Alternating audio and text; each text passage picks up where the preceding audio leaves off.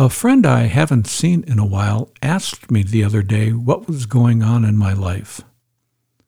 Lots of death, I said, filling in my response with examples.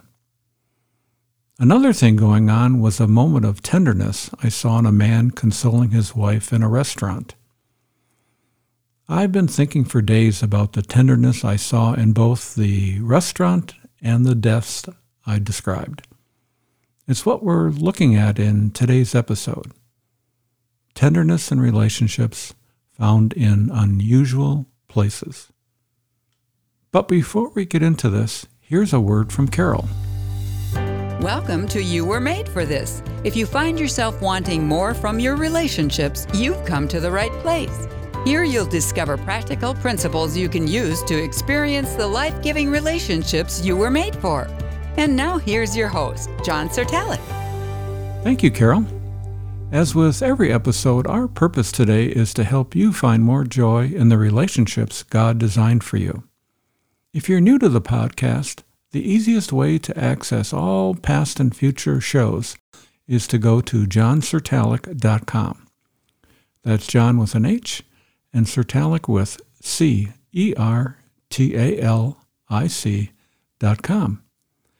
Add your name and email, then click on the follow or subscribe button near the top of the page. Last week's episode, number 180, was about finding joy in an unusual place. Today we're going to look at tenderness in relationships and two unusual places to find it. The first is in the context of death. Now that's certainly an unusual place to think about tenderness. But I saw it at the funeral of Dennis, the husband of a former coworker of mine who died rather unexpectedly. I didn't know him all that well, but I saw his tenderness in the photos of him with his wife and children. The slideshow that flashed across the screen at the front of the sanctuary showed a man who loved his family. You could see it in his smile. And you could also hear it from what the pastor shared about him and his faithfulness and commitment to his wife and children. Another place I saw tenderness was at the memorial service for a longtime friend and missionary who succumbed to cancer. I couldn't make it to the service in person, so I watched it online. He was a leader and visionary in his mission organization, and several of his colleagues talked about what a kind and compassionate man he was. With tears in their eyes, they spoke of his humility and how he mentored each of them in ways that brought out the best in each of them. His wife and son also spoke. His wife in particular showed how devastated her loss has been. She spoke briefly about how much God hates death and the impact it has had on her. The tenderness in her loving relationship with her husband made the pain of her tragedy all the more difficult to watch. The last example of death that's been surrounding me lately began with a text I recently received from Martin, my former missionary friend. I talked about him in episodes 71 and 72. Martin wrote in his text, Josephine went to be with Jesus this afternoon and is now again united with Suzanne. Josephine was his wife Suzanne's mother who lived with them. When Suzanne died 2 years ago, Martin became the prime caregiver of his mother-in-law. This was a difficult responsibility for Martin in the context of his deep grief over losing his wife so suddenly and unexpectedly. It was also burdensome because of the significant health challenges his 80-something mother-in-law faced. I don't know of many men who would have accepted this responsibility.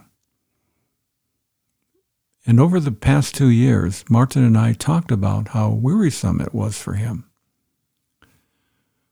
But in his commitment to his mother-in-law, I saw tenderness in his relationship to his deceased wife. By caring for her mother, Martin was honoring Suzanne. Both of them returned first from China and then Germany to move to Chicago for the sole purpose of caring for Josephine. And Martin followed through on that commitment, even though his wife was no longer there with him to help. It really is quite a touching story of love. Finally, in the midst of all this death I've been talking about, there was also a moment of tenderness I witnessed in a man consoling his wife in a restaurant. Not about death, but about money. I've been thinking about it for days. I saw it played out on a weekend trip Janet and I took to a vacation spot in northern Wisconsin, Door County. There's a well-known restaurant there we like to go to for breakfast, the White Gull Inn.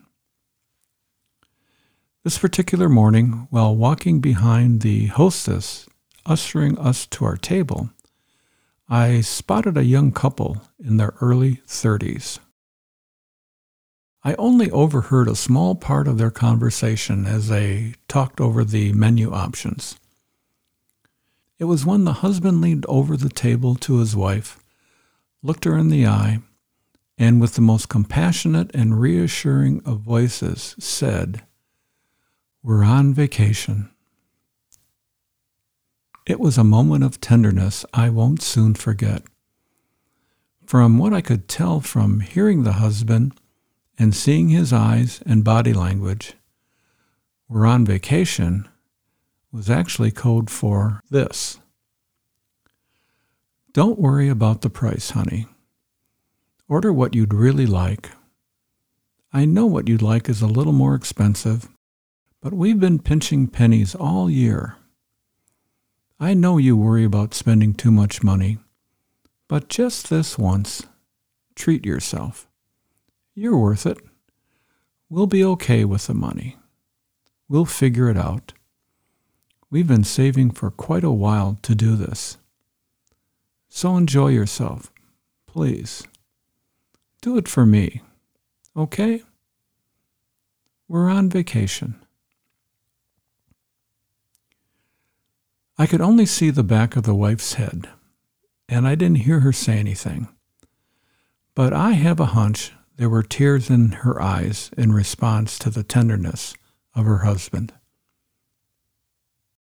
Janet and I are twice as old as this couple, and we've had a number of "we're on vacation" moments like this, where because of our financial condition at the time, the price difference between 2 scrambled eggs and the Denver omelet seemed like half a mortgage payment. I was so taken by this guy's compassion for his wife. It encouraged me to be more like him. And then, several days after this tender moment in time, I thought of something else. I wish I would have had the presence of mind to get the attention of their waitress and tell her to bring me their bill, and I would pay for it. Yeah, I wish I would have thought of that. Hopefully I'll remember next time. So what does this all mean for you? I've talked about 2 unusual places where I found tenderness, at funerals and at a restaurant. How about you? I wonder what are the unusual places you found tenderness displayed. My guess is there are more places all of us could witness tender relationship moments if we paid attention and looked for them. Now is as good a time as any to start. Well, here's the main takeaway that I hope you remember from today's episode. It's this. The tenderness you see in relationships, often in unusual places, can inspire us to develop and nurture tenderness in our own relationships.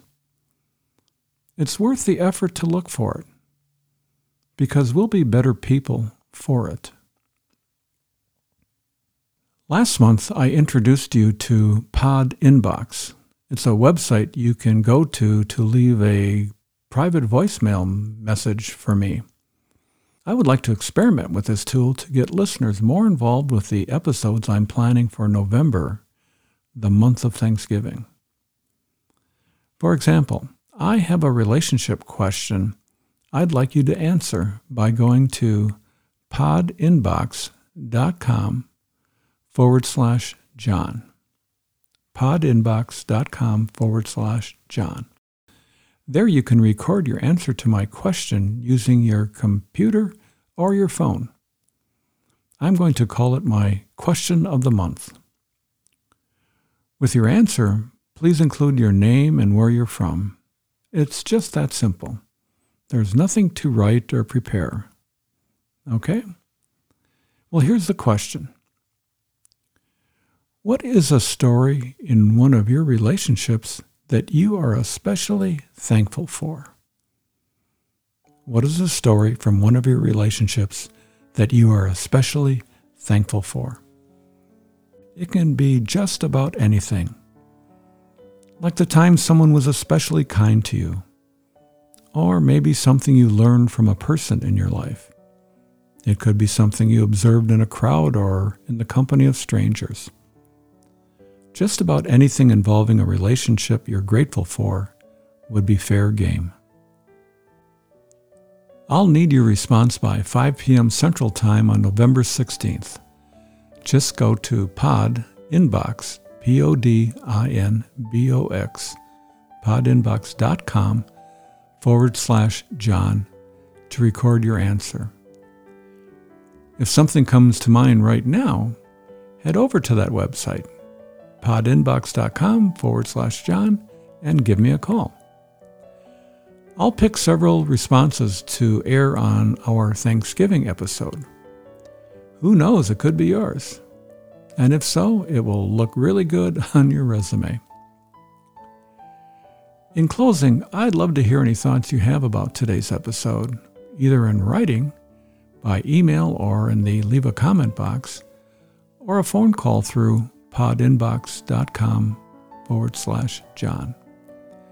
I hope your thinking was stimulated by today's show, enough to put into practice what you've just heard about looking for tenderness in unusual places. For when you do, you will experience the joy of relationships God designed for you. Because after all, you know by now, you were made for this. Well, that's it for today. If there is someone in your life you think might like to hear what you've just heard, please forward this episode on to them. The link is johnsertalic.com/181. Or you can scroll down to the bottom of the show notes for this episode and click on one of the options in the yellow Share This bar. And don't forget to spread a little relational sunshine around the people you meet this week. Spark some joy for them. And I'll see you again next time. Goodbye for now.